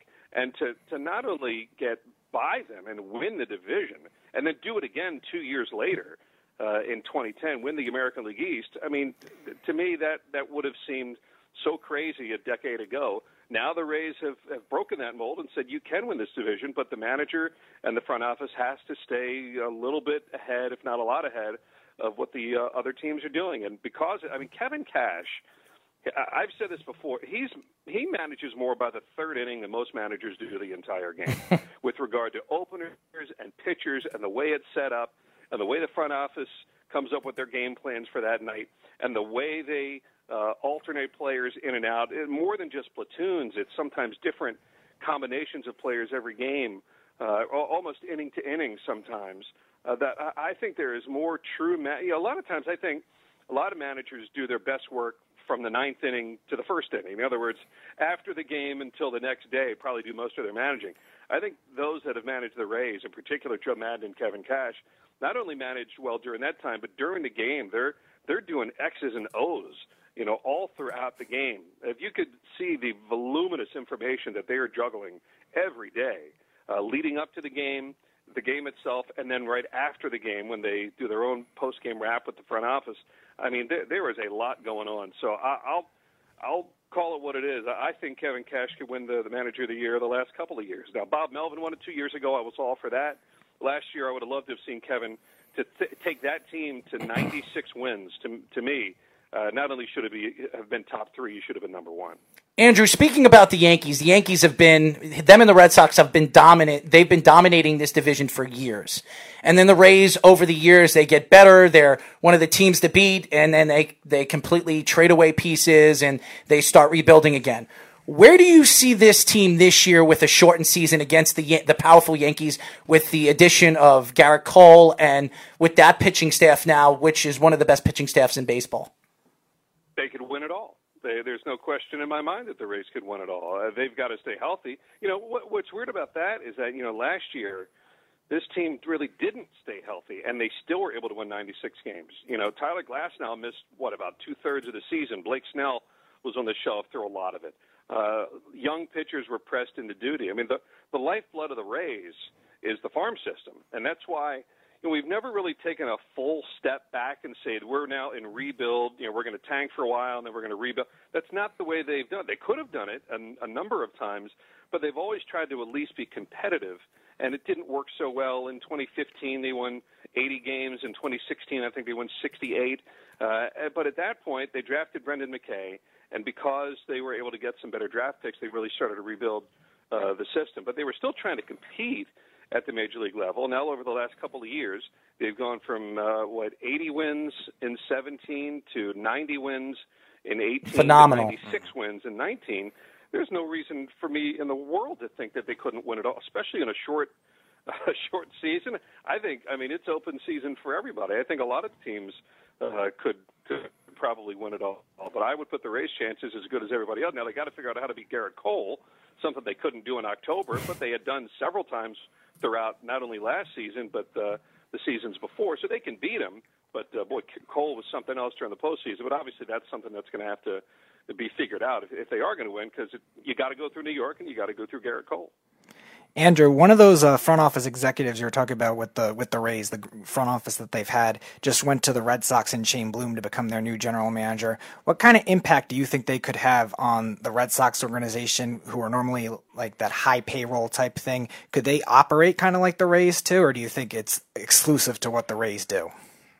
Well, what's been difficult, I think, from the Rays standpoint is that when the Rays got good, when they really put together that dream team, so to speak, with Joe Madden and Andrew Friedman and Matt Silverman and Stu Sternberg at the top, they were starting to really do a lot of things that other teams had not caught up to, whether it be defensive shifts, whether it be openers, whether it be utilizing your roster the way they utilized it. The Rays were far and ahead of where the Yankees were, where the Red Sox were, where just about everybody else was. They really were cutting edge.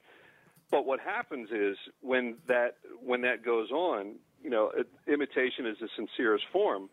Other teams start to do it, and at that point, the other teams were starting to do what the Rays were doing, on top of the fact that they had triple the amount of payroll that the Rays had. So it's extremely difficult to keep up with the Joneses, so to speak, if you're technologically caught up with other teams, and then they still have that very large amount of payroll and are able to go into the free agent market like the Rays are unable to do. So I think what Chaim Bloom going to the Red Sox will do, and it's pretty obvious what happens when other organizations take what the Rays have. James Click goes to be GM of the Astros. 2 years ago, Rocco Baldelli was plucked off the staff to go manage the Twins. Charlie Montoyo was plucked off the staff to go manage the Blue Jays.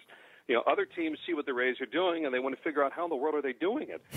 So they offer these guys their dream jobs, and they should take it. That's fine.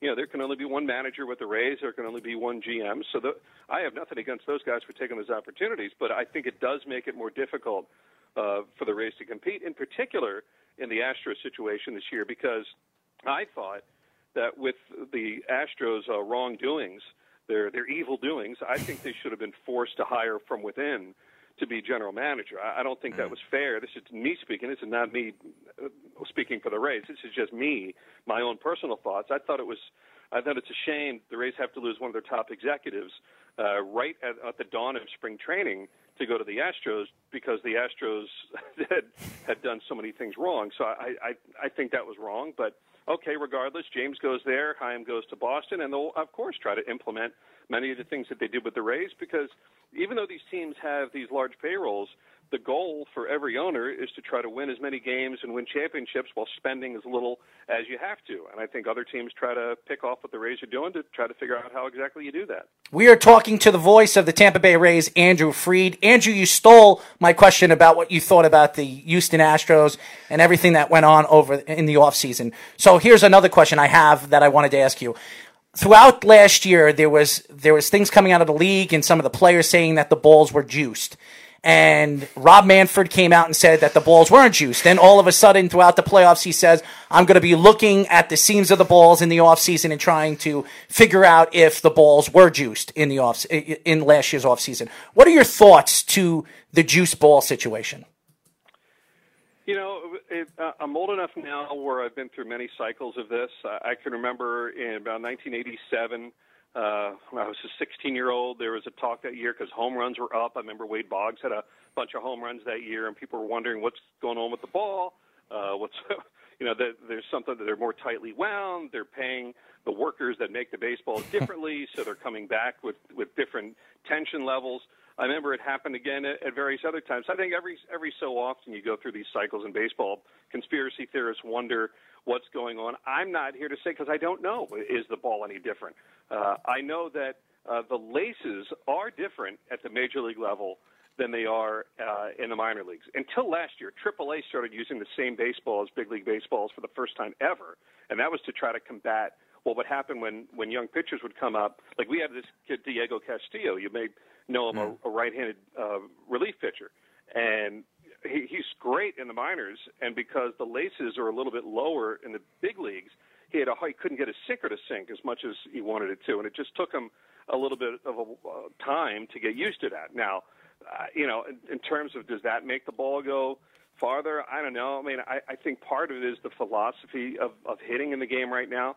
I watch a lot of games on YouTube from past generations, and one of the things that really stands out is how the hitters have changed. I think there's much more of a swing for the fences. I don't care if I strike out 150 times now, where years ago, and I'm not saying it's better or worse, but years ago, if you struck out 100 times, that was an embarrassment. A lot more guys choked up. A lot more guys hit it to the opposite field. There was more of a station-to-station fought in baseball, hit behind the runner. Now I see a lot less of that. I see a lot more guys swinging for the fences, and most of the new ballparks are built for the home run. So I think there's a lot of things that go into it. I'm not an immediate conspiracy theorist to say it's because of the baseball. Could it be wound a little tighter? Could that be going on? It wouldn't surprise me, but I have no way to know one way or the other. I just kind of enjoy the game however it's presented to me. Andrew, last question for me. This is focusing on your broadcasting career. Do you have a favorite call or a moment that stands out the most? Was it in that 2008 season? Was that in that 2011 season where they came back and edged the Red Sox out for that playoff spot, or is it something else? Do you have one call that stands out the most to you, or a moment? Oh, geez. Oh, man. I don't know if I have one. I mean, the one that people always talk to me about is, Evan Longoria's walk-off at the end of the 2011 season. But, there's stuff throughout. To me, my favorite part of broadcasting isn't even necessarily that big moment. I mean, those are great, and we all kind of live for the excitement of that. And there was nothing like Evan's homer. There was nothing like winning the pennant in 2008. There was nothing like last year making postseason again or winning the wild card game. That we're just my broadcast partner and I, Dave, have been very fortunate to be around some wonderful moments, and those are all thrilling and exciting. My favorite part of being a baseball broadcaster is hoping to be, as I've heard it explained before, just good company. I like being someone that hopefully people enjoy having with them in their cars, or as we're down here on our boats, or when you're doing yard work, or when you're doing stuff around the house, you're doing chores, and you don't mind me hanging out with you as this disembodied voice going throughout your house or in your headphones. Those are the moments that I like, because as there's a lot of moments in baseball where things are maybe at a lull. Keeping those moments alive, coming up with a funny story, an anecdote that keeps things moving along, that entertains someone, to hold the audience. That, to me, I think is the biggest challenge of this, and what I get most satisfaction about. It's funny when they play back highlights of particular announcers, you usually hear those big moments. But when I go back, and like when I was growing up, Chuck Thompson was the Hall of Fame voice of the Orioles. I mean, he felt so paternal to me that he almost felt like he was a fatherly figure, that was always kind of there and around the house with me as I'm doing stuff. And I'd be thrilled to know that maybe I'm doing that for some kid around here in Florida sometime, or on Sirius, or whatever platform we're on. Those are the moments that excite me more even than the big call. It's just thinking that I'm hopefully providing good company for somebody. We are talking to the voice of the Tampa Bay Rays, Andrew Fried. Last question for me, and this is a good question because I haven't spoken to you about this. I have spoken to a bunch of other analysts, and I want to know your real opinion towards this. Barry Bonds, Roger Clemens, even Gary Sheffield, some of these guys that did steroids in the past, should they be inducted into the Hall of Fame, and why? I don't think so. I go back to even, Pete Rose. I mean, I'm very strongly against Pete Rose being into the Hall of Fame. And every once in a while, an argument comes along and it wavers me one way towards, okay, I understand that Pete was one of the great faces of baseball. I mean, the guy embodied hustle. He embodied a winner, the most hits ever. But when you do something that is not only a black mark on the game, and I'll throw this in there with Bonds and with Clemens and with whomever else. If you have that power within baseball, and look, the people that have power not only are owners and high-ranking executives, but players. Players that are the faces of the game. They are the face of the product that we're selling to America. And if you're going to put such a black mark on it and put a stain to the fact, especially within the steroid era, and like what the Astros just did, if you're going to make choices to make yourself better at the expense of challenging the validity of the game, the true competitiveness of the game, then to me, your great things that you did in your career work against you. I think it's a stronger example to keep Pete Rose out of the Hall of Fame to the other players that come along that might one day tempt it to gamble in the game. And I think the same thing with Bonds and Clemens and those guys were phenomenal players. That yes, they were phenomenal before they got into the pharmaceuticals. But the fact that to the modern player, and I don't care about the past player as much as the next generation. What signal are we sending to the next generation of Major League Baseball player? Are you able to still get into the Hall of Fame if you cheat the game? Are you able to get into the Hall of Fame if you're a gambler and a degenerate that is challenging the entire thought of competitiveness? Then to me, it's still contributing to the game in a sense that you don't allow them in because it sends a message to the next generation. Those guys, the greatest players, were punished. They're not in the Hall of Fame. I better not do it too. That's the way I feel. Andrew, why don't you tell the fans how they can find you all over social media? I have a Twitter account that started a little while ago. I followed for a while, but I started tweeting at around 18. It's at Andrew Freed 33. And that's I'm always happy to answer questions or talk to people. Or believe me, if you want to talk baseball, I'm here for you right now. Well, Andrew, we love to get you back on the show when the season does start, or if it will start. But I do believe we'll have a baseball season. But when it does, I would love to get you on. Hey, anytime, guys. I appreciate it. And stay safe up there in Long Island. All right, Andrew, if you can, just instant message us so we can send you the clip of the show, my friend. That would be great. Thank you, Andrew. Thank you. Andrew Freed, ladies and gentlemen, the voice of the Tampa Bay Rays. A really good interview. He gave us some good insight to two really, really good interviews today. Roxy Bernstein and Andrew Freed. Both guys are voices of two professional baseball teams. One guy that also works for ESPN for football and basketball, college football and basketball, Roxy Bernstein. And Andrew gave us so much insight on the Tampa Bay Rays and what the Rays have done. And really a lot of these teams now taking executives away from the Rays on what they have built over the years. And really, they're the masterminds of what baseball should be as we move forward. So it's been absolutely extraordinary what the Rays have done in professional baseball. And the best way to tell that is when players leave, if they're the same somewhere else. And a lot of the times the Rays players haven't been that. The Rays know when to let go players at the right time, how to make great trades. And like Andrew was saying, how to find the next guy to join the front office, the next guy to manage the team in those circumstances. They're just a very well-oiled machine. And again, it's just a shame that they have a stadium that has had trouble getting fans and a city that, again, that has had trouble supporting baseball as much as it should. But again, into those great seasons, they've still had that in the postseason as well, the great support. Just again, they just don't have the money like these other teams do.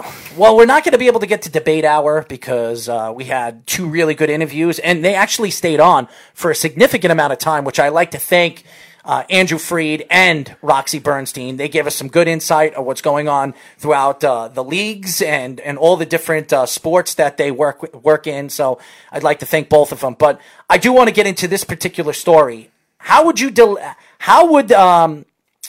delay of the season affect the Red Sox punishment now that the commissioner has said he will not release any ruling till the season starts? And that's a good question because everything that's going on with the Boston Red Sox right now, we don't know what the commissioner has decided on how he wants to attack the situation with the stuff coming out from over the last couple of years of the Red Sox possibly cheating and using the same tools the Astros did. And possibly more. The same way the Astros did the last couple of years and why they won their World Series championship in 2017. So it's an interesting story, and I'm very surprised now that there's nothing going on in sports why the commissioner has not released anything on his ruling with the Red Sox. Obviously, I think it's bad. That's what I think. And if he releases it now, it's gonna really shun the Boston Red Sox. It really is. It's gonna put a big hex on their season. Even though I do believe the Red Sox are not gonna be any good this year. I really don't think they are. They have Chris Sale that's going to be out for the rest of the season with his UCL tear, so he has to have Tommy John surgery. This team, this pitching staff, there is no pitching staff. They traded away David Price. They traded away one of their great player in Mookie Betts to the Dodgers. So they're rebuilding. Yes, they got some good prospects now. They have Devers. They brought in the kid that they traded for Mookie Betts, who's the number one prospect. Yeah. Yep. The number one prospect in baseball. So, yes, there are good things about what we've seen the Red Sox are trying to do, rebuild their farm system, rebuild this team to what the Yankees are right now, what the Angels are trying to do right now. All these teams are starting to transition, bringing in their young players like the Chicago White Sox, like even Detroit is trying to do right now, trying to get rid of their old players and rebuild their farm system. That's the way of the league now. The league is now they don't want to overpay these free agents anymore. And I think that's going to change as the years go by too, because I do believe after seeing Garrett Cole getting what he got from the New York Yankees, the $325 million, I don't think you're ever going to see a contract like that for a starting pitcher again. And it's interesting with the shortened season, too, because there's going to be a lot more rotations. There's going to be a lot more openers. And those teams are going to be tested into that theory. And if teams start succeeding off of that and knowing how to overcome maybe issues with starting pitching or issues, again, with not being able to bring in free agents, then you're going to see a lot of that more often, too. And it definitely could be the new wave of the league when it comes to player development. And a lot of those middle and smaller market teams have really shifted that way of thinking, too. And the two guys we had on today, both Roxy Bernstein and Andrew Freed, both have teams that are operating those kinds of Moneyball-like techniques. Doing it very well. I think the two best organizations, with the least amount of money that are working with the least amount of stuff, and two organizations in the last 10 years that have been playoff contending teams in the A's and the Tampa Bay Rays. And why not have both broadcasters, both play-by-play guys on the same show talking about the same thing? And really, both interviews were so really perfect in every kind of way, from going from one sport to the other with Roxy Bernstein, him giving us the inside of the A's and what baseball is doing, and his thoughts of Rob Manfred and how he made a mistake, how he dropped the ball with the whole Houston Astros thing. And the same thing with Andrew Freed. He gave us an insight with the Astros. We didn't even have to bring up the Astros. He gave us the insight on why he thought that the Astros should have been hit even worse than what they had by the commissioner, Rob Manfred. And he brought up a point that was great, too. They should be forced to hire within, and it makes a lot of sense. Why should they be able to take a top guy from the Rays organization like that, too? He's absolutely right.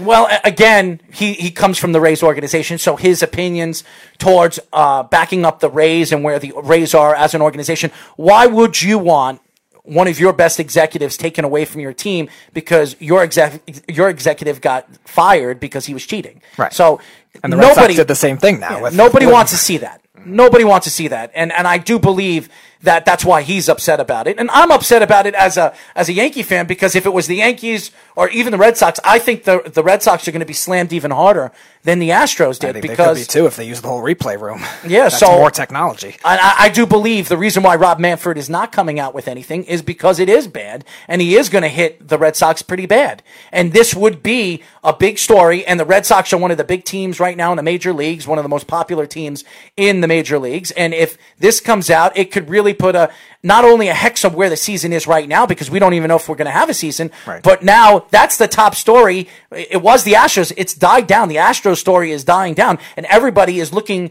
forward to hearing what he has found out with this whole investigation with the Boston Red Sox. I want to know what he's figured out and found out with the Red Sox organization, because it must have been really, really big, because Alex Cora got fired.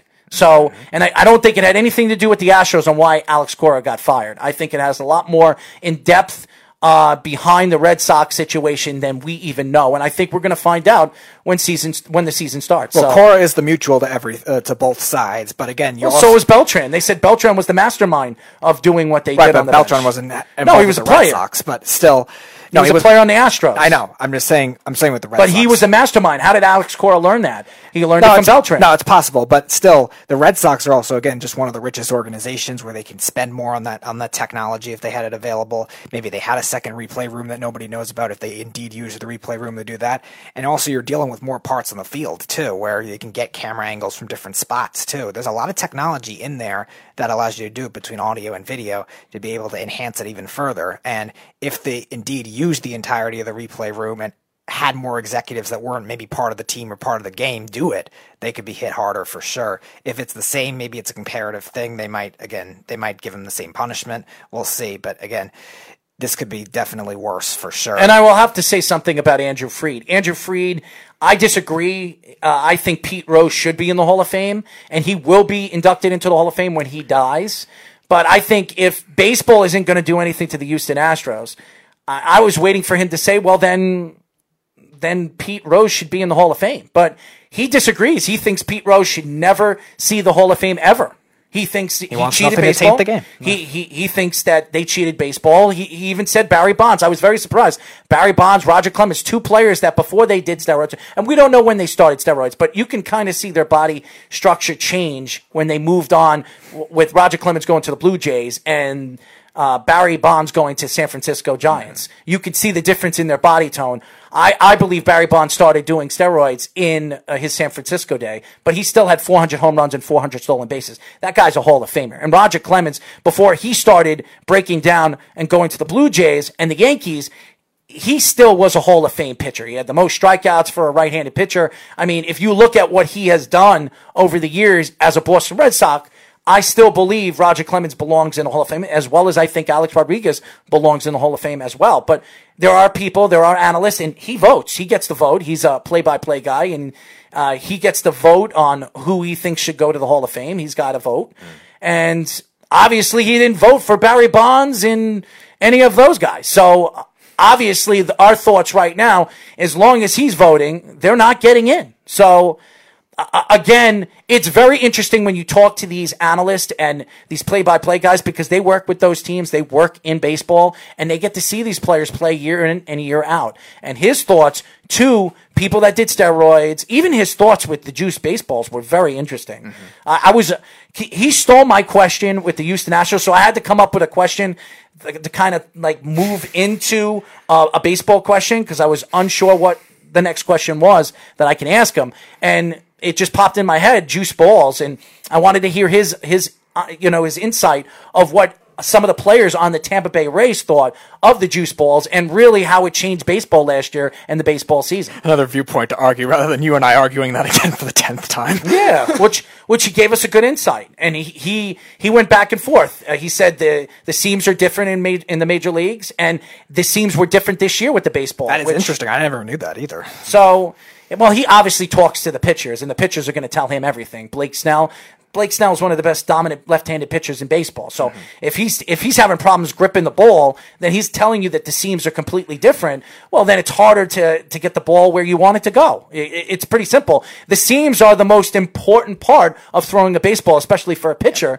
because it makes the ball bend, turn, however way they want to drop the ball or break the ball. So it's very interesting. I thought it was a great interview. Andrew Fried was a great interview, and so is Roxy Bernstein, two educated guys, very analytical on what they were saying and precise. And they didn't beat around the bush. They pretty much told you straight up, unlike some of the people we've interviewed over the last couple of weeks. So I was very intrigued. Kevin Ray was a great interview. There are a couple of great interviews that we've had, these play-by-play. And we have much more to come. We have a couple of play-by-plays. We have the Miami Heat play-by-play guy at 7 o'clock before our draft party show for the NFL. He will be joining us on Thursday. And who else do we have? Tomorrow we have the Twins radio play-by-play announcer Corey Provis right at the start of the show. And then 7 o'clock, we have the Pirates. He switches off between both TV and radio. Pirates play-by-play announcer Greg Brown tomorrow. So we get the insight of all these play-by-play guys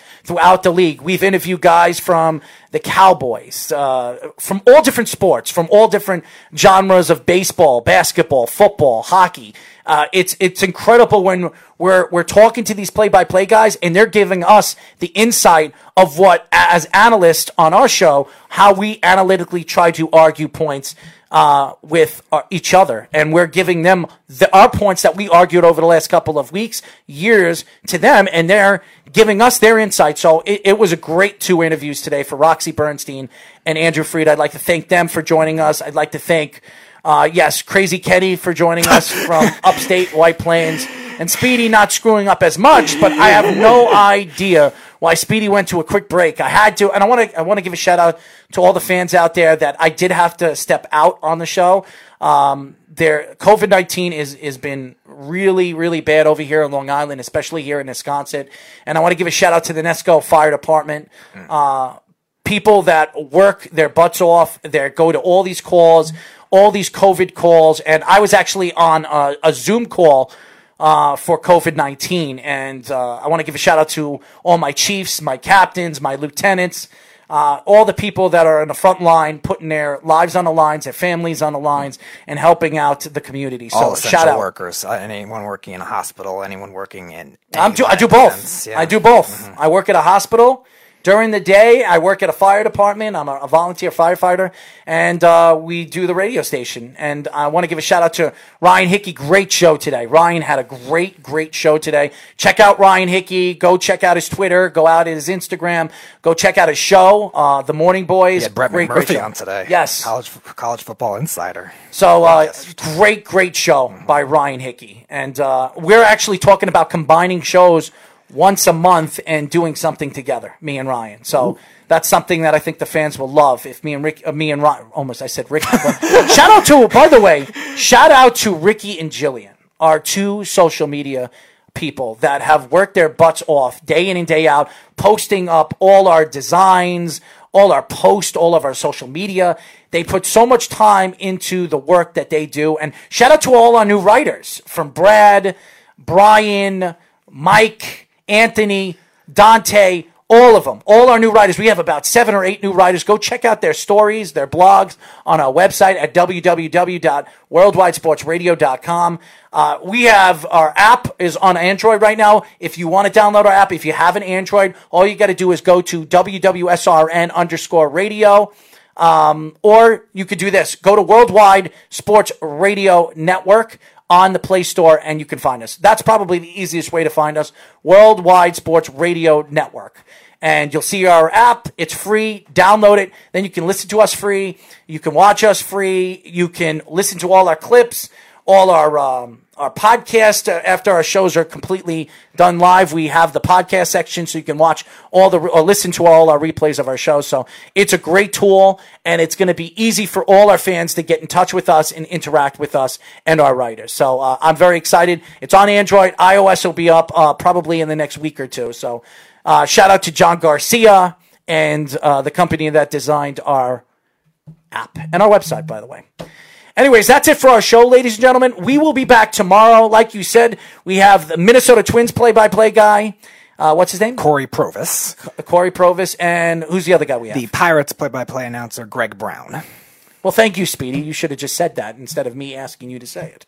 But Speedy's in his own little world. That's just Speedy's world. Maybe soon enough he'll be in Walmart signing his autographs with his new and improved tool. So definitely go out to Walmarts near you in the next couple of months. He'll be signing his autographs to his new vibrator. So stay tuned for that, ladies and gentlemen. It's a beautiful tool that not only women but men could use as well. Anyways, that's it for our show. That's it for our show, ladies and gentlemen. Until tomorrow, this is Errol Marks, Speedy Petey, and Down to the Wire saying good night, and we'll talk to you then. Good night, everybody. You're listening to the Worldwide Sports Radio Network.